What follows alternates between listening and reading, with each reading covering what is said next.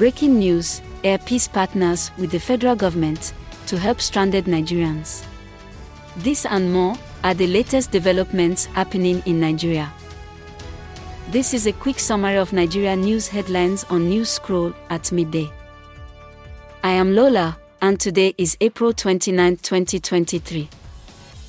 Here are top news headlines, filtered from multiple sources. President Muhammadu Buhari has approved the postponement of the 2023 population and housing census. It will be determined by the incoming administration. Report by Vanguard NG.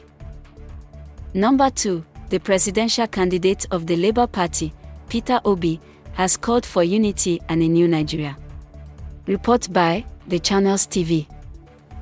Our final 3 headlines are as reported by Vanguard NG, The News Nigeria, and The Independent NG.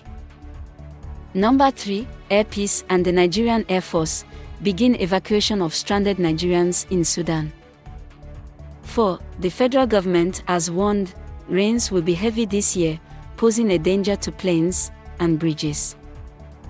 5, the NDDC has said it appreciates the need to be seen as accountable and transparent as it collaborates with its stakeholders in the arduous task of developing the Niger Delta region.